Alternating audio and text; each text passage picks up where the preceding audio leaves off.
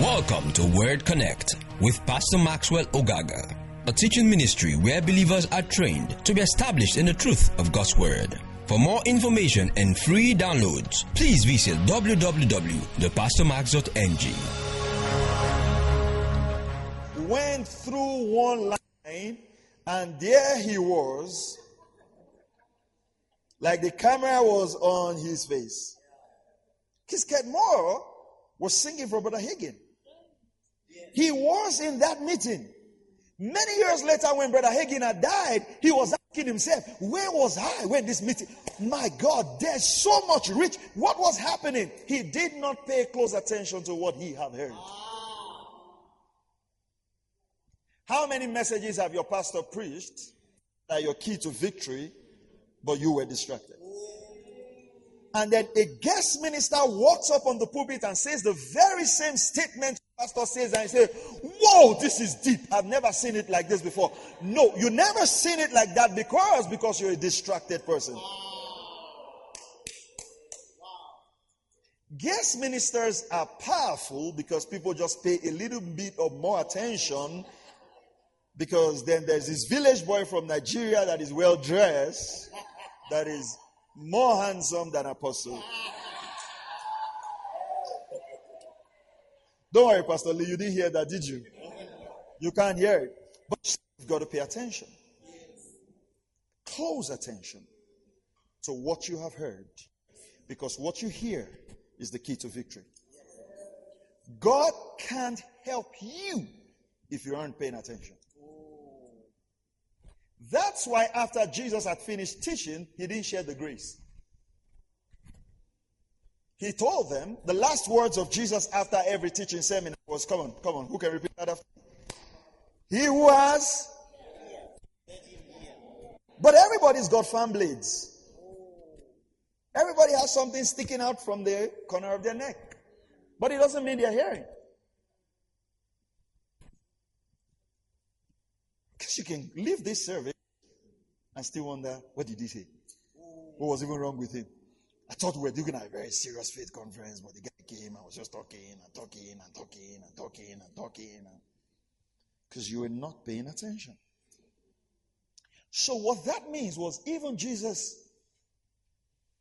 people missed his teaching because they were not paying attention. So Jesus can't help you if you don't pay attention. So we've got to train people to pay attention. Are you still here? Because when I look at a verse of scripture and pay attention to it more, then God is showing me something more from that verse because I'm paying more attention. That's why the quickest way to get people to hear a message is when they are sick and they need healing. Then they say, God brought the sickness to teach me a lesson. No, God didn't bring the sickness to teach you a lesson. You finally paid attention because you couldn't watch the TV. You were too sick to gossip, so you paid attention. You were too sick to get mad at the pastor, so you paid attention. You were too sick to walk around, so finally you got to read the Bible because that's the only book you can have. So the sickness was not there to teach you a lesson. The sickness curbed your distraction. And if you had paid attention in the first place, you wouldn't have been sick. Because he says, my son, pay attention to my words. That's all he asks you. Are you still here? So if you don't pay attention in faith conference, it don't do you any good. You got to pay attention. So he says, for this reason, are you still there? We must pay much closer attention to what we have heard. What's the reason? So that we do not, if I say so that you do not drift, it means you have the capacity to drift. It means you have the possibility to drift. It means you will have drifting opportunities. How many drifters do we have and they still want the word of God to work? Now, this is a beautiful thing. Drifting doesn't take you to the word, it takes you away from the word. You can never accidentally get into victory. Are you still here? It's simple enough. So people just assume what will be will be. The only thing that will be is failure and death. Que sera, sera. Song released in 1950s. Whatever God has ordained for my life, I'm sure it will come to pass. Not true. God ordained that the children of Israel will go to Canaan. Some died in the wilderness. God will never make happen in your life what you don't want to happen. He will not violate your will to get something to you. Come on, are you still here? Yeah. So drifting takes you away from the word. Drifting will never get you through the word. So, if you live your life on neutral, you will never get close to God. Can I show you more scriptures? It says, draw near to me, and I will draw near to you. How to understand something is also to inverse it. So you can rewrite that scripture by saying, draw far from me, and I'll draw far from you. I know you sing reckless love. No mountain he won't climb, no doors he won't break. That's why singers should attend Bible schools. Because the father never took step to the prodigal son until the prodigal son started coming. The only step God takes towards man was Christ on the cross. After that, you make the move and he comes. So, your song might be reckless, but the word isn't. It's fine, it's good. It makes us cry, oh, the mountain, it will. Oh, and it's okay.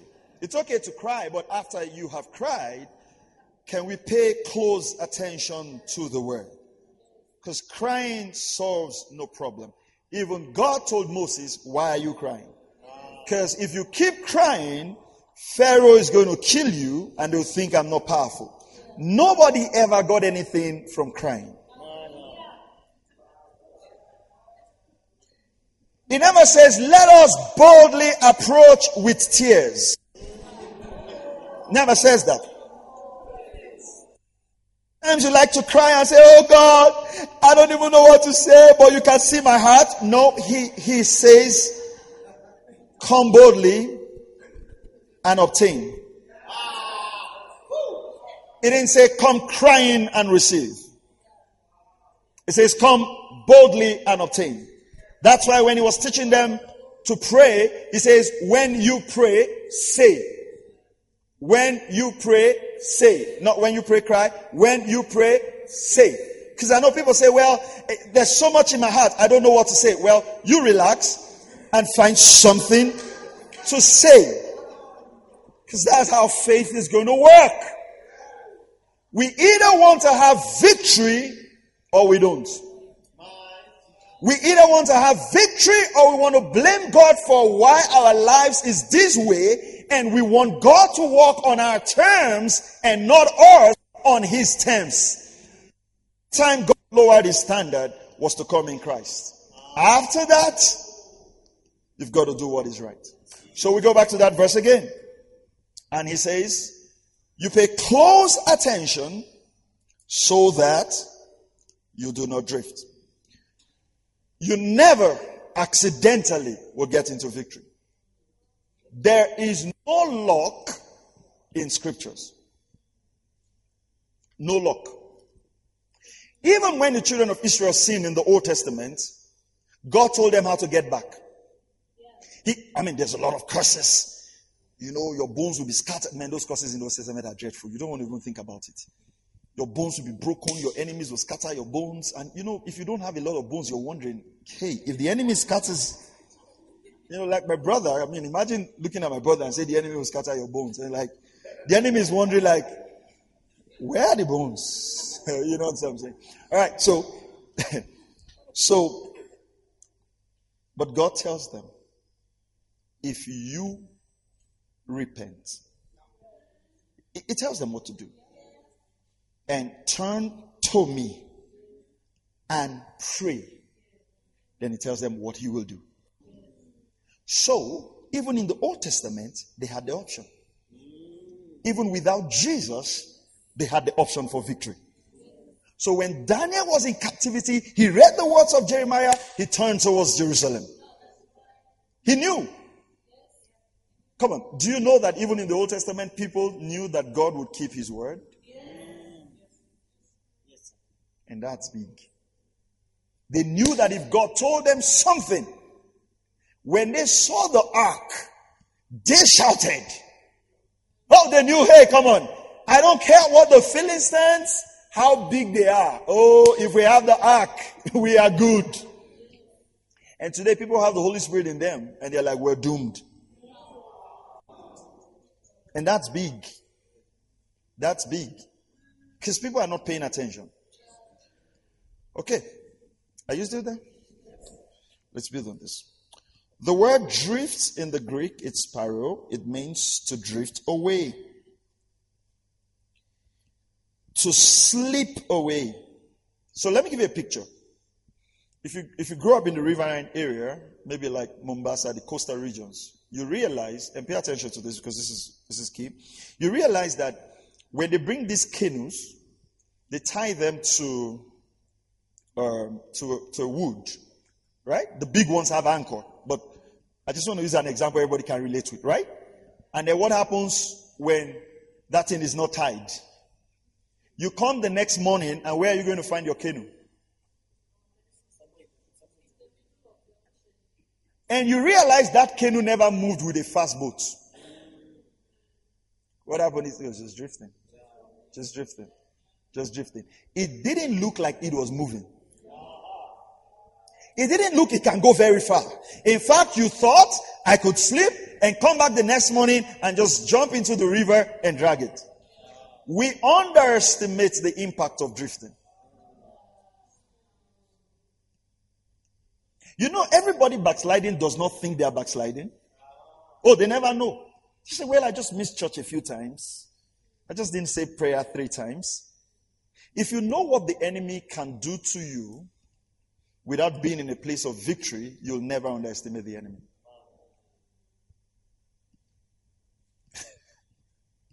Do you realize that?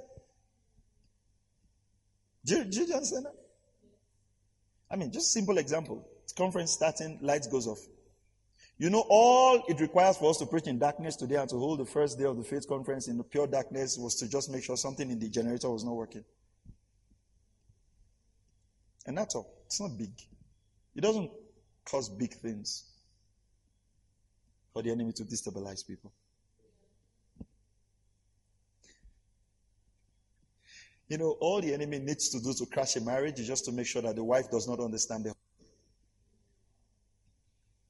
beautiful couples, but they never have understanding. This one say, yes, this is what I'm saying. Say, no, you don't have my point. Say, this is what I'm saying. And then they go before the marriage counselor and they say, you know what? He never listens to me. And the guy say, that's what I'm saying. She never listens. And then the woman say, exactly. Can you see that she never? And both of them are saying the same thing, but they never understand themselves. So drifting is usually not very obvious, but is life destroying. So he says, it means to decline from steadfastness. You move from a steadfast position.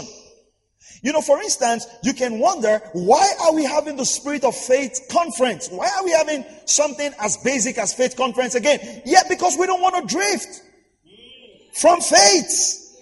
We want to go back to where we know that our words come to pass. We want to go back to, you can be a man of faith when you are poor, and when the money starts coming, you don't even know how to believe God anymore. You're just like, how much is it? Don't worry, I'll pay for it. And you're using your faith. The last time you used your faith was like 10 years ago when you were really broke. Now you're too rich to use your faith. And that's pride right there, because you have become your own source. That's pride right there. I'll deal with that as we go on. So we go on here. To decline means to decline from steadfastness to drift. It means to slip away from a profession. It means to make forfeit of. You forfeit something. So, let's go to Philippians chapter 3 verse 1. Are you still there? Let's go to Philippians chapter 3. Are you learning something tonight? All right. Praise God. Philippians 3 verse 1. Finally, my brethren, rejoice in the Lord. Interesting. To write, I want to hear that loud and clear. To write the same thing. Not something different. Remember, what did we read in Hebrews chapter 2, verse 1? What you have heard. Past. Permit me to use this English. Past hearding. What you heard in the past. To write the same thing again is no trouble to me. It is a safeguard for you. Repetition is safety in Christianity. You know why a lot of people don't have victory? They don't want to repeat stuff. You know, praying every day can feel monotonous. Yes. Reading the Bible every day can feel monotonous. And that's why you hear people start teaching some strange stuff, because it looks very mysterious. Like, you know, we're going into some portals, we're opening some realms, we're entering into some dimensions where there's some eschatological, Christological. You won't get this. This is a mystery. It will take you 10 years to get this. You understand that? It will take you like 10 years. Right? I didn't come for everybody. I came for 2 people who will understand this thing. These things are unlawful for me to utter. You know, and you're like, man, I went to that conference. You understand that? Like, I went to that conference, you know, and then you just say, play the keyboard silently. All heads bowed, all eyes closed, nobody moving. 6 angels just stood there. 2 here, 3 here, 4 here. And a very short angel just walked in here now. Now, what's happening is you are now paying attention. But not to what you have heard, not to the written taught word. You are not paying attention to experiences. And that's a problem. That's a big deal. That's a big deal.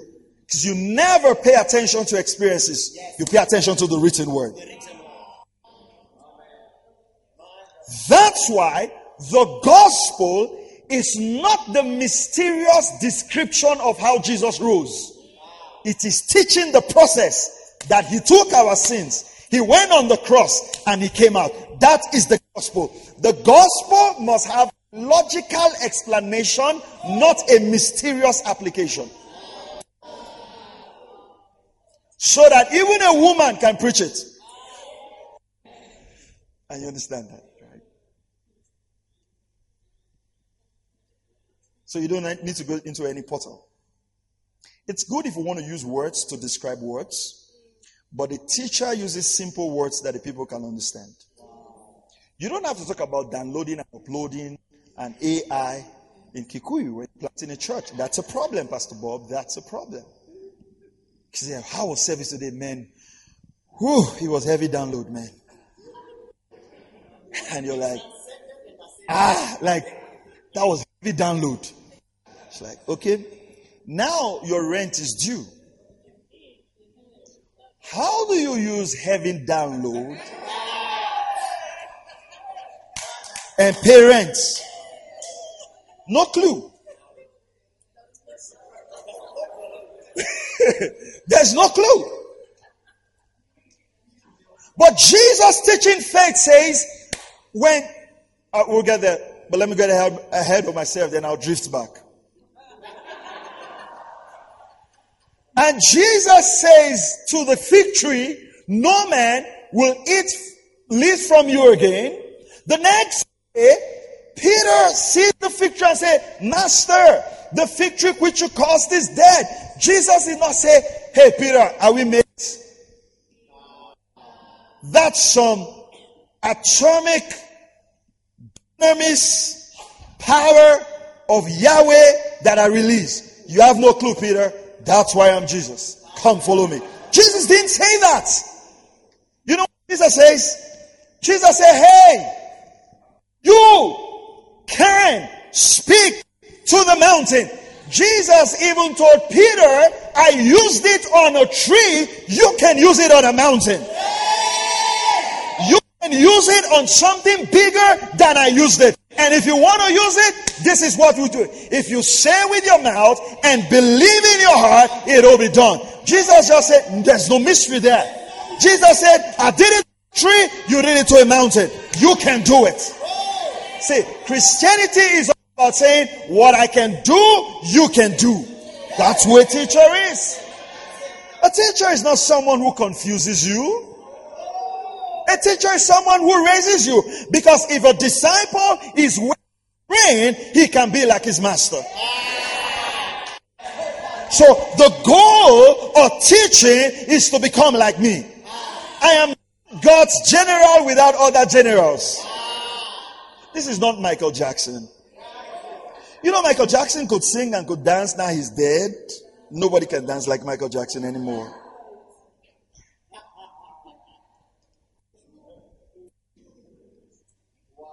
Okay, so are you here? Are you getting something tonight?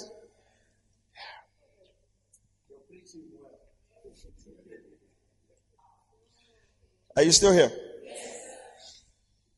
The word safeguard is to secure from falling. Now, if we put two scriptures together, it tells us, pay attention so you don't drift. I'm writing these things to you again so that it's your safeguard. So what he's trying to say, what keeps a man from drifting is repeating the same things. That's your safeguard. What's the hope that you will not fall tomorrow? Repeat what you learned yesterday. My first degree, I have 2 first degrees. So I'm a degrees holder. Not one. You know, you are a degree holder because you have one. I am a degrees holder. So you must factor the 2 first degree into. You know, that's why we have apostle, professor, doctor. Because you have to call every name. Because everything was earned. I'm an apostle of the Lord Jesus, a native doctor. Okay, so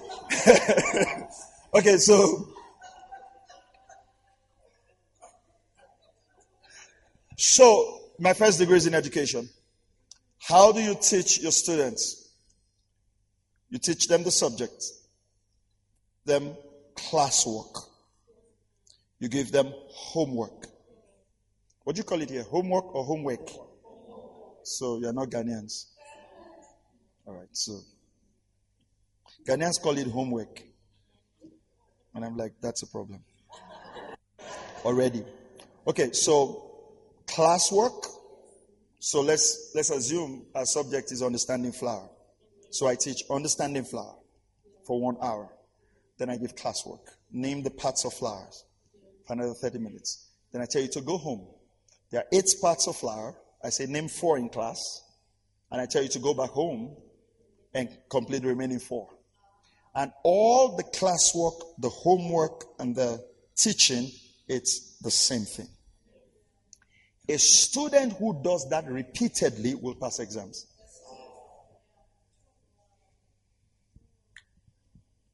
And then when I set the examination, is on name 8 parts of flowers.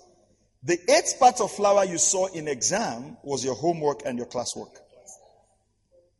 So we're always taught in education, set your exam questions from your assignments and your homework. So any student who does assignments and homework properly would always pass exam. It's the drifters that never pass.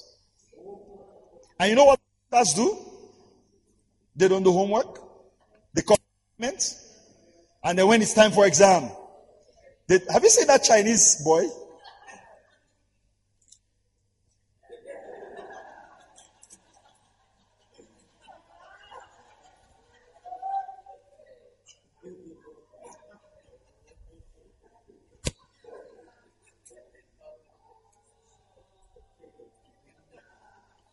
Then you start hearing Christians pray, Lord, I'm going to exams tomorrow.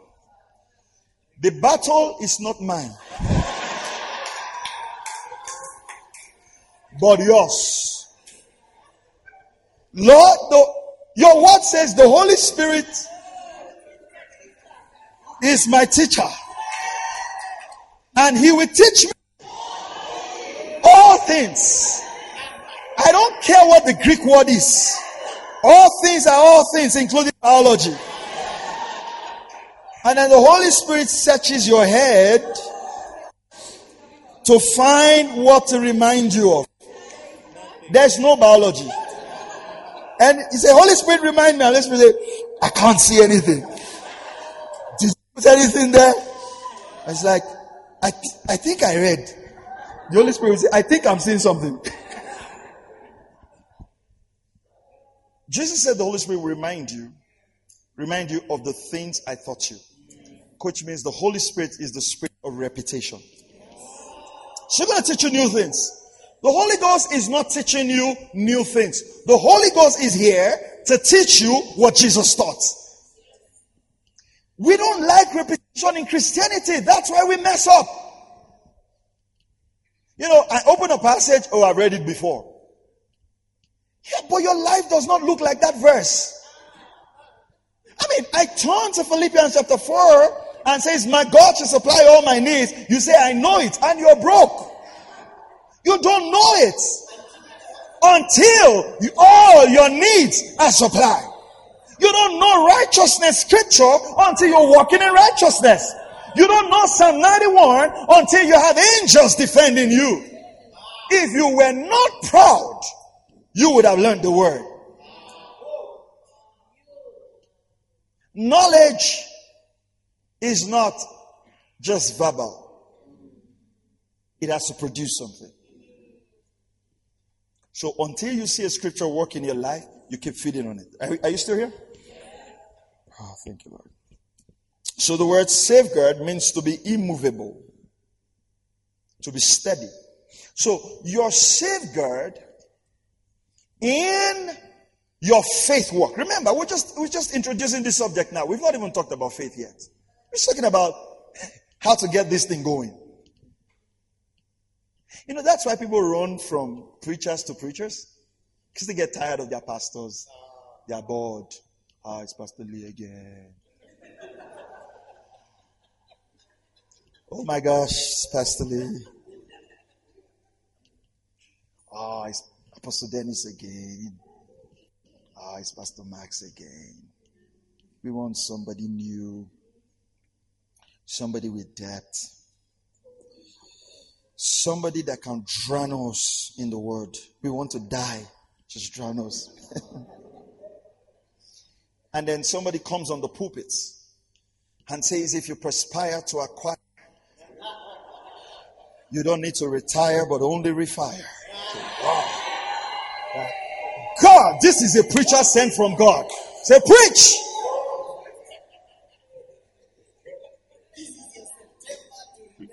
You know it. Are you here? And then you're like, wow, I've never seen it like that before. Perspire to acquire, not to retire, but to refire. Preach to me. And then you go back home.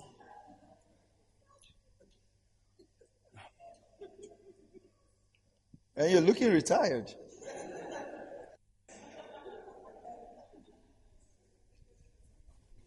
If you get familiar with your pastor, that's the day he stops blessing you.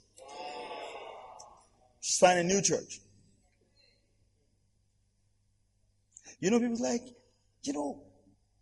when you preach, you make people laugh. I wasn't called to make people sad. Wow. And they say, oh yeah, but we want you to be more serious. Okay, I'm serious. I'm seriously serious. Like that serious. Because I enjoy what I do. And I'm anointed to do this. But the scripture says, the God who sits in the circle of the heavens shall laugh. So I'm like my father. But having said that, reputation is what prevents you.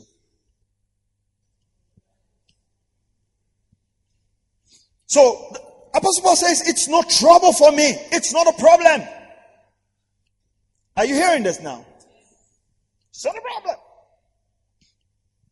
You know, today one of my staff saw a message.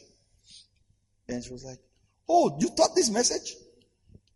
I was like, yes, many years ago. See, but I've looked into this idea. I've looked at it many times. I've never seen it. That's what paying attention does. Hey, saints, this is the word of God. See, no matter how much problem you have, it won't be more than Genesis to Revelation. Wow. No matter how much bills you have to pay, Genesis to Revelation. No matter how crippled that case is, Genesis to Revelation. Anything outside of this? So if this is too big for you to read, I don't know how to help you. If this is too monotonous to pay attention to, I don't know how to help you. That's why you see those old women who serve God in the village, whose children are just doing well. They are not about mysteries. Once the church doors opens, they go in. Pastor says, raise your hand, they raise. Clap, they clap. Bring tithe. They are not for trouble. They are not going to any conference. They are not going for any prayer meeting. They are not going deeper. They don't want realms. They just serve God. And what happens is, because sometimes they are not able to operate the blessing goes on the life of their children. You just see their children walking in unexplainable favor. It's the consistency of that woman. Now you are searching for realms. You've changed churches, 3 churches, 15 times. Nope, now you're not going to church anymore. That's how drifting starts. And nobody can help you. Come on, are you still here?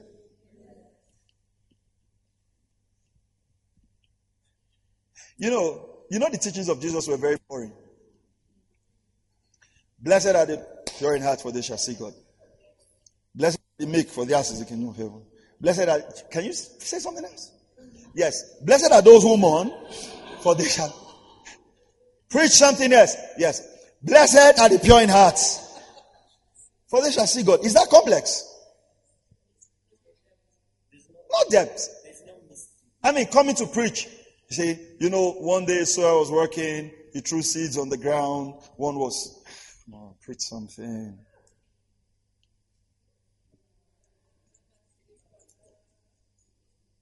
You know the kind of Christianity we want?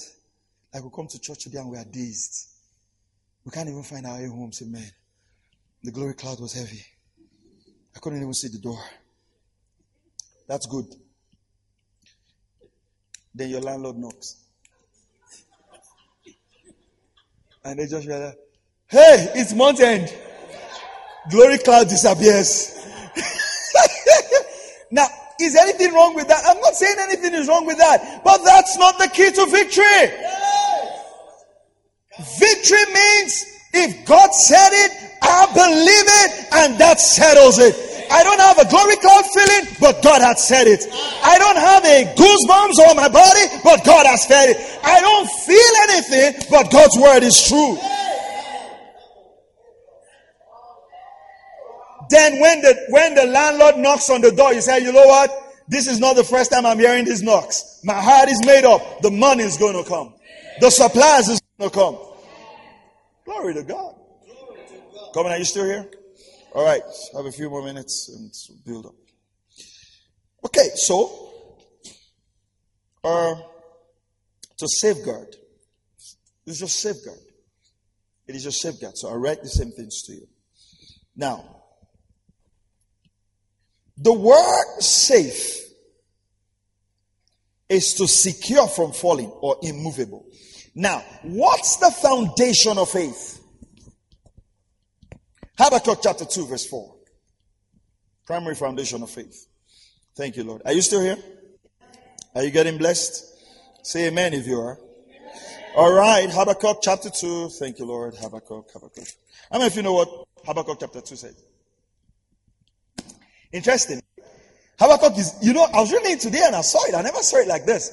We always break this chapter into two parts. That's one issue we have with Pentecost. Pentecostals don't read long verses. The man will just come to church on Sunday and say, and it came to pass. Oh God. I can't move beyond this verse. Says, and the guy starts, says, and it came to pass. I don't care what you're going through. It's going to come to pass. In January, it will come to pass. In February, it will come to pass. Are you hearing what I'm saying? And I said, it will come, that trouble, it will come to pass.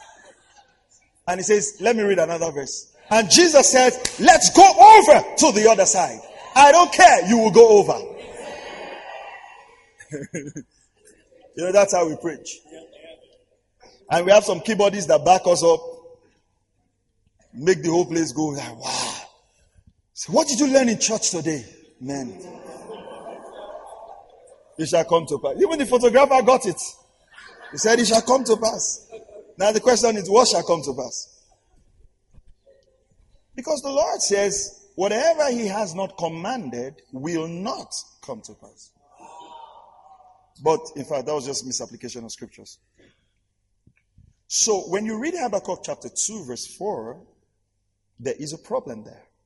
Because we read Habakkuk chapter 2 verse 4 and we talk about the just shall live by faith. Then when we talk about vision, we go to verse 2 and 3. So the reason a lot of people are not seeing their vision come to pass is because they don't connect their vision to verse 4. And the reason they don't understand verse 4 is because they don't know verse 5. How many of you know that after 3 is 4? That's deep. Do you know that before? That after 4, it's 5.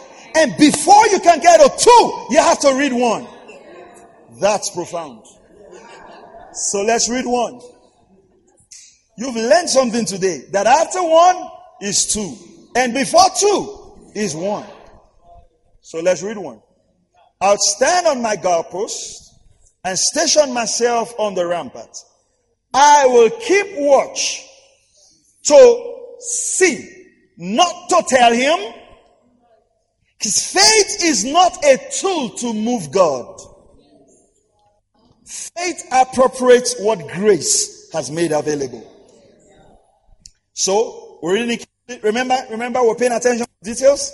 So we're going carefully, right? So we understand this verse. And I'll keep watch to see what he will speak to me. Who does the first speaking? Is it possible that we're getting our faith wrong because we are doing the first speaking?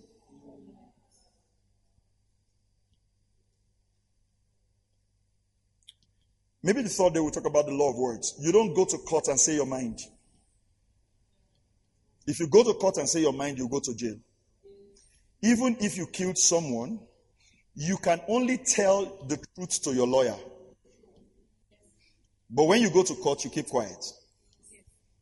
Don't say, I just like to speak my mind. You will go to jail. In court, we don't speak our mind. He said, I just want to express the way I'm feeling it. You will go to jail. I know you killed this person, but you say what your lawyer says. So even though you're guilty, your lawyer says, say not guilty. Say, but my mother told me to tell the truth. No. Truth is based on the Constitution.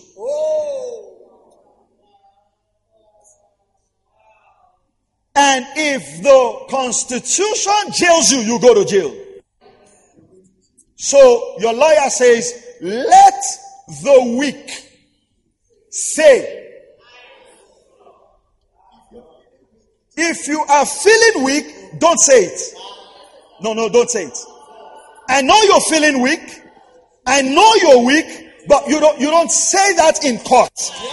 You say, I am strong. Then your lawyer can go to work. Then the advocate can go to work. You don't say what you feel. So my God supplies all my needs according to his riches in glory. What's my bank balance? No. My God. Yeah, what's my balance? No, my God. So I'll stand and watch what he will say to me. Okay. So he says, he does the first speaking. So faith is initiated by God. All right.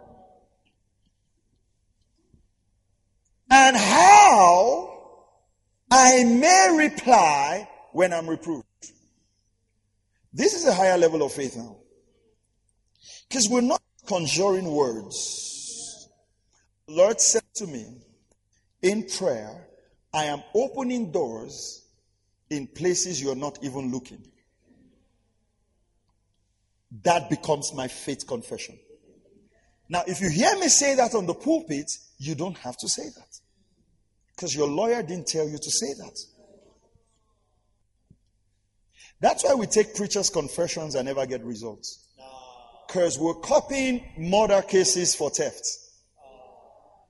And we're copying armed robbery cases for whatever. What kind of bad things do you do for defamation? So it's not working. It's just muddled up. Because the first step of faith is to wait on God. It's to go back over the things you've heard before until the Lord gives you a word. I'll tell you more about that if you come the third day. That's Resurrection Day message. All right, but I'll show you something. And how am I reply when I'm reproved? Verse 2. The Lord answered me and said, record the vision. Inscribe it on tablets, that the one who reads it may run. For the vision is yet for the appointed times. It has toward the goal, and it will not fail. What's making this vision not to fail, Pastor? It came from God. You didn't originate. It is not us trying to make God do what we like. Like, oh God, I like that girl. I want her by force in Jesus' name. Holy Spirit, give her dreams. That's all. Faith is not trying to twist the arm of God. Like, God, you have to pay my bills. God say, I can't breathe. You're like, God, release the money. Then you breathe. And God says, it's okay, I've heard. Some of you didn't catch that. Some of you think faith is like, God. That's why when we all got called into ministry, we all saw ourselves preaching in stadiums. Come on, how many pastors here have seen yourself preaching in stadiums? Yeah? Because that's a symbol of success. Let me leave that. Come to dear Timothy. Right? But have you observed that everything that God told you came to pass? And what you told him did not come to pass?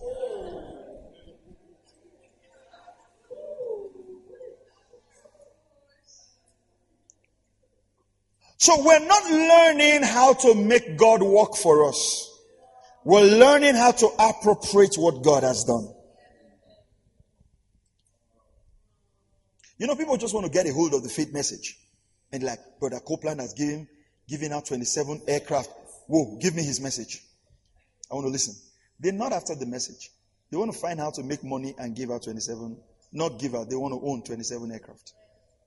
People want to use the faith message just to get things. Like, okay, so if I give, I will receive. Here, God. So God is the new bet shop. And that's big. And so when we start talking about faith for finances, we have to deal with this. Because if you're not a steward, you cannot have kingdom resource. And that's big in the church because we don't teach stewardship. We teach giving. And so people give to God from a point of you owe me. They never give from the point of, hey, I'm in obedience, master. What do you want? If we teach people to give from stewardship, there is no hold on God. And then God can commit kingdom resource. You know, money is not God's problem. You are God's problem. God has never had a problem with things. I mean, hey, got 25 more minutes. Are you still here? Or you want to go home? All right. You can't even go. I'm just saying. Do you realize God told Balaam, don't go and prophesy? In visions, in dreams. And he didn't obey God. God only spoke to that donkey once, and the donkey prophesied. Easy for God to use animals. Like the donkey just prophesied. The donkey had never prophesied in his life. Imagine God telling you to prophesy when you've never prophesied. What are you going to do? Oh God, I've never prophesied before. Oh God, I've never. How do you prophesy? The donkey just obeyed.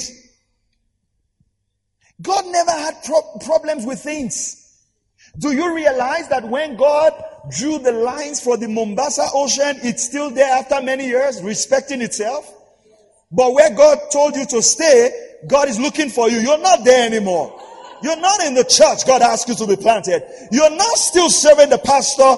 God asked you. The rivers are obeying God. You're not.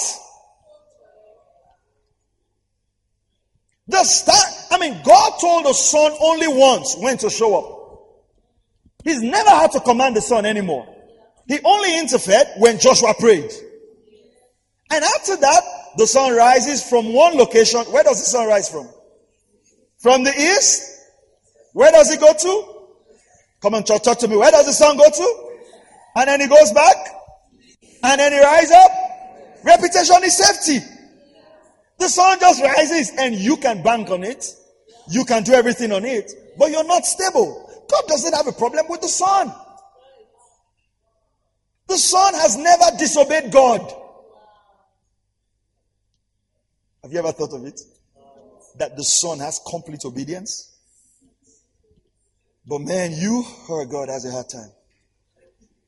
Like, God, I know I have to speak what your word says, but I'm tired.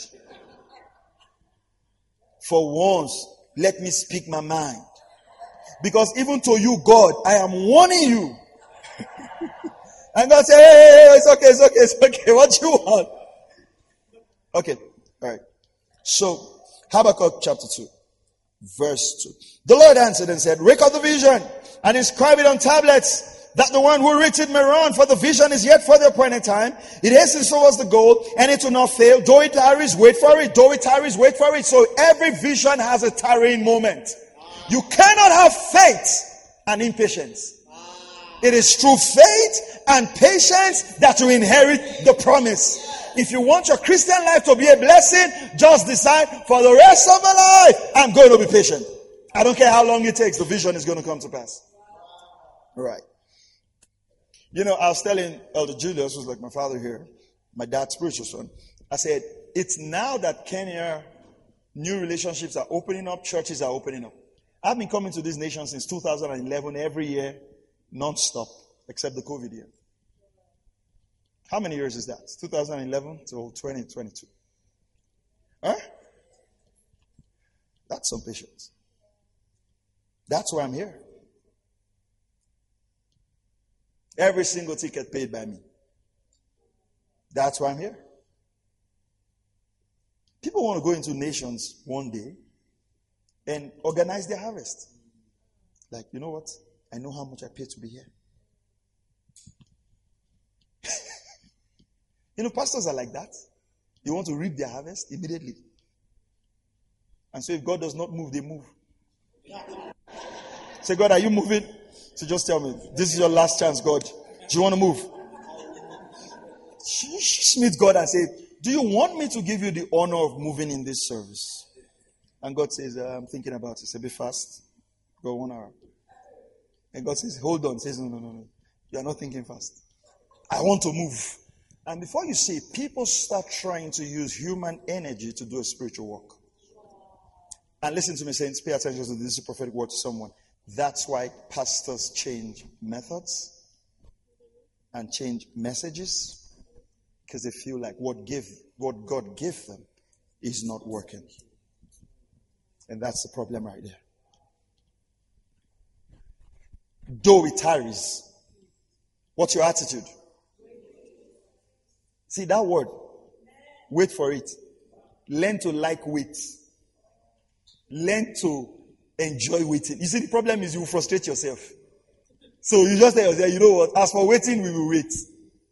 Do you understand? Hey, come on. Do you get it? Learn to like those words. Wait for it. Be patient. Forbearance. Endurance. Make them your favorite word.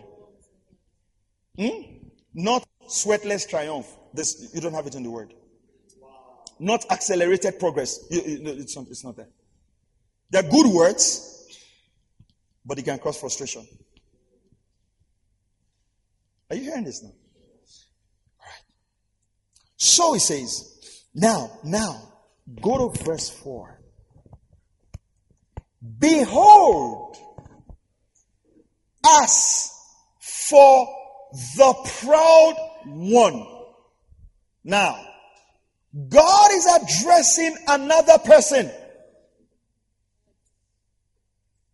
He isn't talking to the man we have been reading about.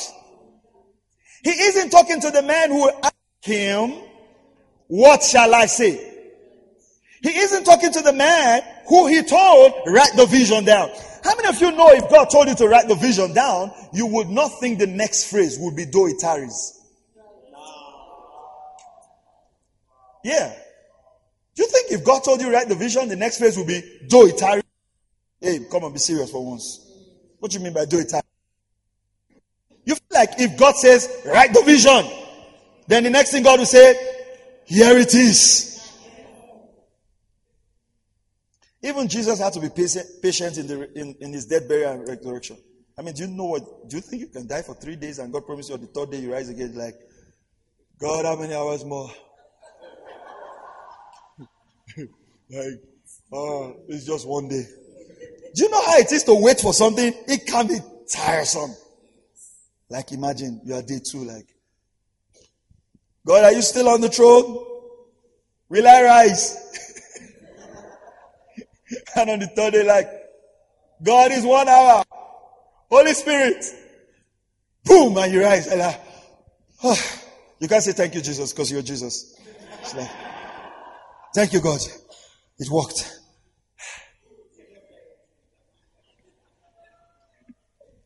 Behold. The word behold means to look carefully at. So God is saying, pay attention now. This is someone different. That's why I'm not in a hurry. Wait for it. It's like, okay, yes, go ahead. No, wait. Okay. What's the next bit? Just wait. I'm the one doing the teaching. You're doing the listening. So you learn to wait, right? Like, yeah. So what's the next? How do we get? Though it tarries, wait for the message. Hurried instructions is not for championship. That's why the coach uses halftime to change the game. Calls them back and says, hey boys, come. This is not working. A good coach can change any game after halftime. She's there. And he does what? Implement changes. Okay, so let's go. Behold, as for the proud one, his soul is not right within him. What's the soul? What's the soul? What's the soul? Pay attention here now. The soul is made up of the will, the emotions, the mind. That is not right within him. He's agitated. The soul is not right. Some of you, the problem we have in waiting for God is our emotions. Our will. There is nothing that will make you enjoy God like a flexible will. Like I'm yielded to you, God. Whatever you want me to do, God. You know, some of us have our life planned out. Or we want to plan it out. A way that seemeth right unto man, but the end thereof is death. Why do people struggle with mentorship? Strong will. That's the only thing. That's the only thing. See, every time you have a crisis with your mentor, it's a will issue. I want it this way, and I want it that way. Even God, it's a will issue. God says, speaks faith, you speak doubt. It's a will issue. What was the issue with Eve in the garden? Will, emotions. Satan came and painted a very beautiful picture of disobedience. She paid attention. Right? That's big. What you're paying attention to is changing your life. If you pay attention to the wrong movies in life, your idea of marriage will change. Your idea of who a good man is will change. Your idea of an ideal marriage will change. Hollywood will paint a picture to you that God might struggle to get in the right husband to you. Because now you feel all your husband has to do is run around trees and be singing, and giving you breakfast in bed, kissing you all the time, right, holding you, making your bed sheets. When you want to pull your shoes, say, don't worry, I pull shoes for a living. And that's your concept. But the purpose that God has for you needs a man who can disciple you. But that man does not fit your romantic picture. That becomes a problem. That's a challenge now. Because your concept of romance is defined by novels, not the word. So you don't have a word concept for that. That's why church girls marry bad boys. Because when it's time to get married, they dish the word and follow movies. Yeah. Because you're in love. And they fall in love. Never fall. Oh, never fall. Some of you actually fall 7 times and God picks you up. And I'm sure that's why the scripture says Jesus had to make it a mandate that he has come to heal the brokenhearted. I know Jesus was sent for the girls. All right. That's free lunch. Let's go ahead. Behold, as for the proud one, his soul is not right with him. But, now the word but changes any word. So understand this concept. God is speaking about a man in verse 1 and verse 2, right? And in verse 3. In verse 4, he introduces another man. Then he goes back to the first one. The righteous will live by faith. How many of you know what we read in verse 2 and 1 looks like faith living? Waiting for God to speak. That's faith. Waiting for the vision. That's faith. Even though it tarries, that's faith. So faith is not a principle. Never has been. It's a life of the just, of the righteous. Now, pay attention here now. Have 10 more minutes. Pay attention here. It's the life of the righteous. It's not the life of the proud. Lack of faith is presence of pride. A proud man never walks by faith. Because faith makes you look foolish. Can I give you an example? I'm a child, grew up in a pastor's home. Never wanted to become a preacher. I did everything. When you're a pastor's child, you know what to do so that God will not like you. Because all your days you were taught what God likes. So all you need to do is to do the opposite of what God doesn't like. Did everything for God not to call me, but he still did. Right?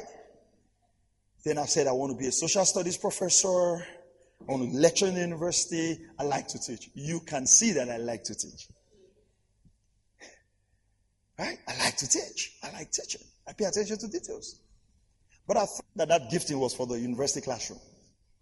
Then God tells me after youth service, when one of the greatest things I was afraid of in ministry was poverty, because my parents gave everything to the ministry, then God tells me, I want you to go full time. I have need of your certificate. First son of a preacher. Father spent all the money to send you to school. Now, it was so exciting that when I told my father I want to be a full-time pastor, my father said, hey, hold it, boy. I know the call of God is on your life, but take it easy. Go and work. And after a while, you come and do ministry. And I said, this commission is strong. If I don't do full-time ministry for you, I'll go to another ministry and do full-time. And he says, coming. Got into the ministry, no salary. Not because my father was wicked, didn't have. And then I was to get married. How many of you know that's faith? That can't just be principle. It has to be faith life. How do you know that when you put your hands on the sick, they'll recover? That's faith. Because pride will make you not to lay hands on the sick. Because you're afraid if it doesn't happen, what will people think of me? That I, Dr. Richard Lambert Okafor, laid hands on someone. I didn't get healed. The reason you're not doing what God asked you to do is you're proud. That's why you pray. It's not because you don't have time. You are proud because you know I can run my day without God. So I'll talk to him when I have time. It's pride. It's not that you don't have time, it's pride. Somebody say, yeah, but I'm very busy. Yes. Because you think everything else you're doing can get your life forward without God. So prayerlessness is pride. Because you're not waiting on God. You're not waiting. And that's why people can't overcome the challenges of the day. Right?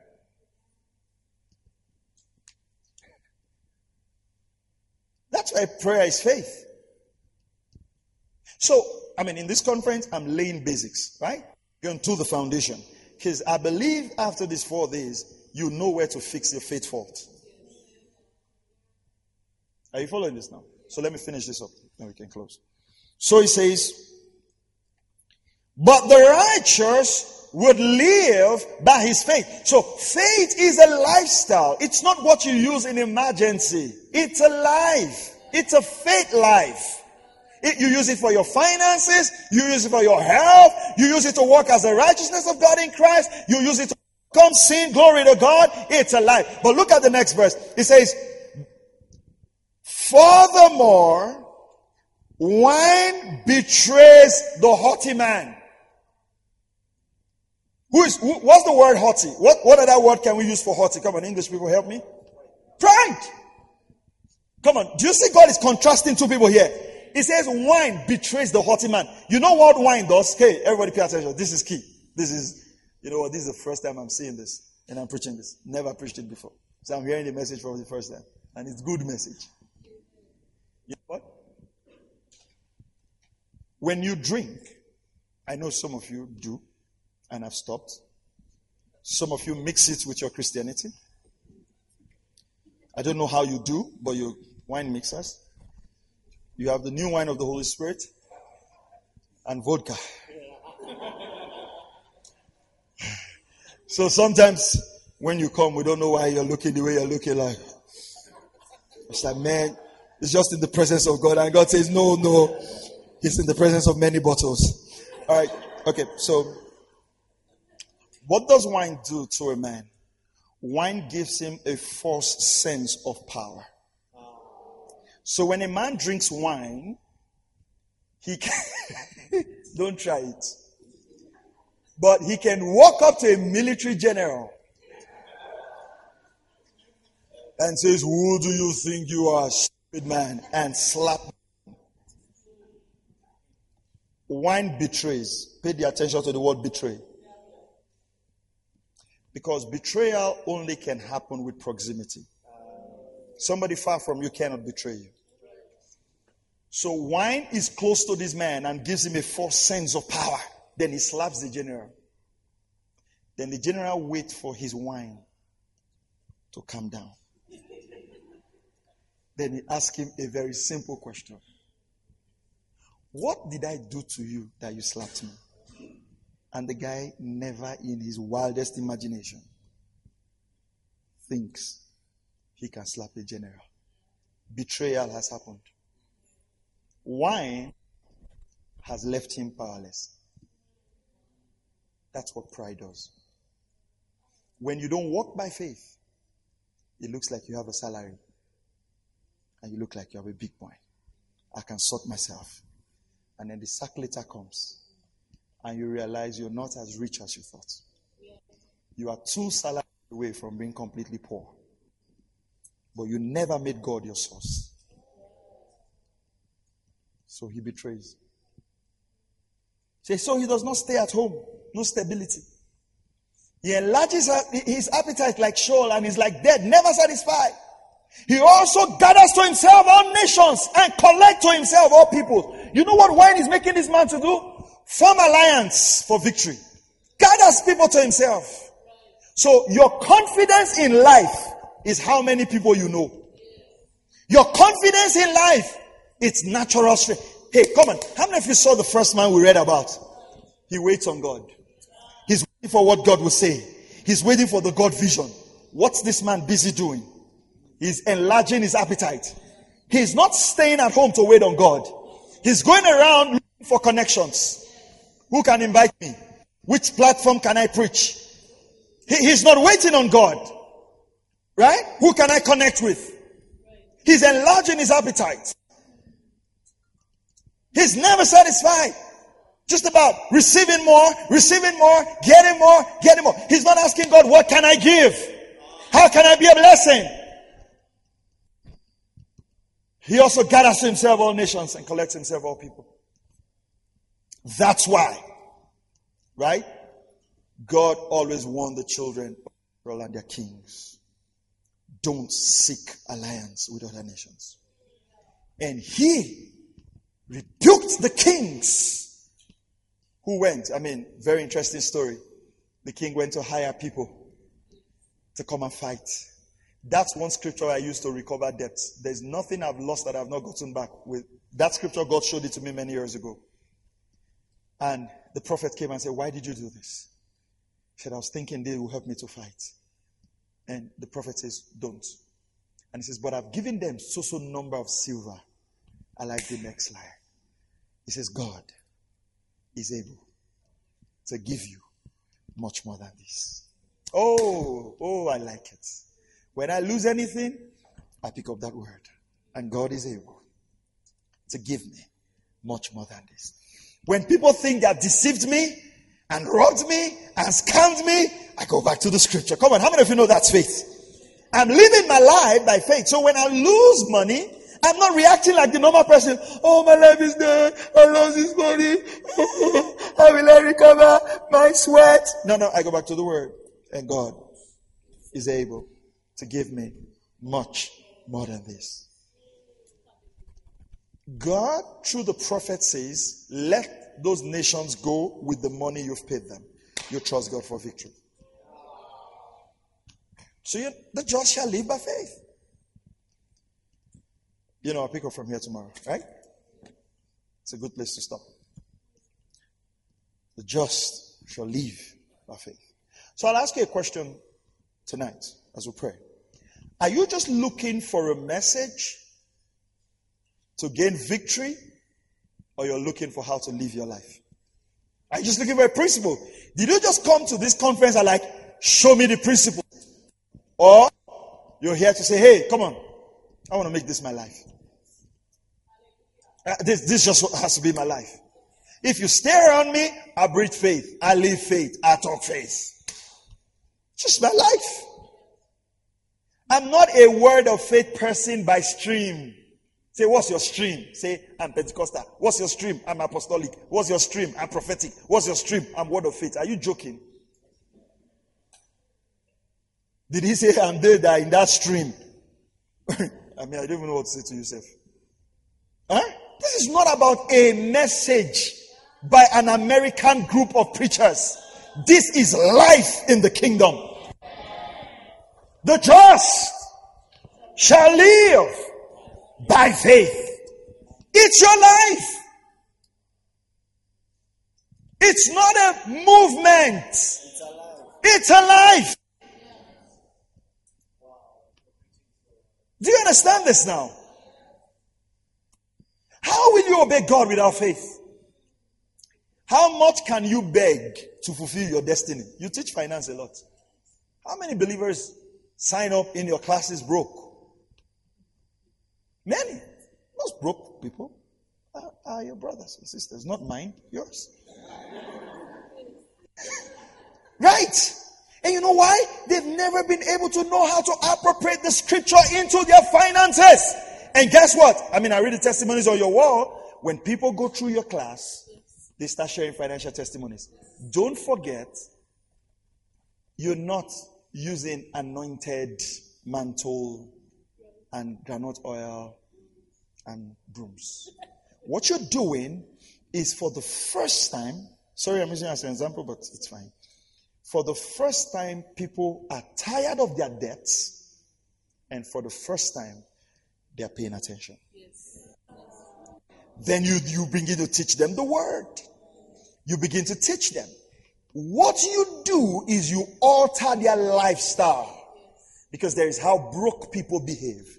And there is how... Am I right? I should have a free class. I'm not broke though, but... Do you understand that?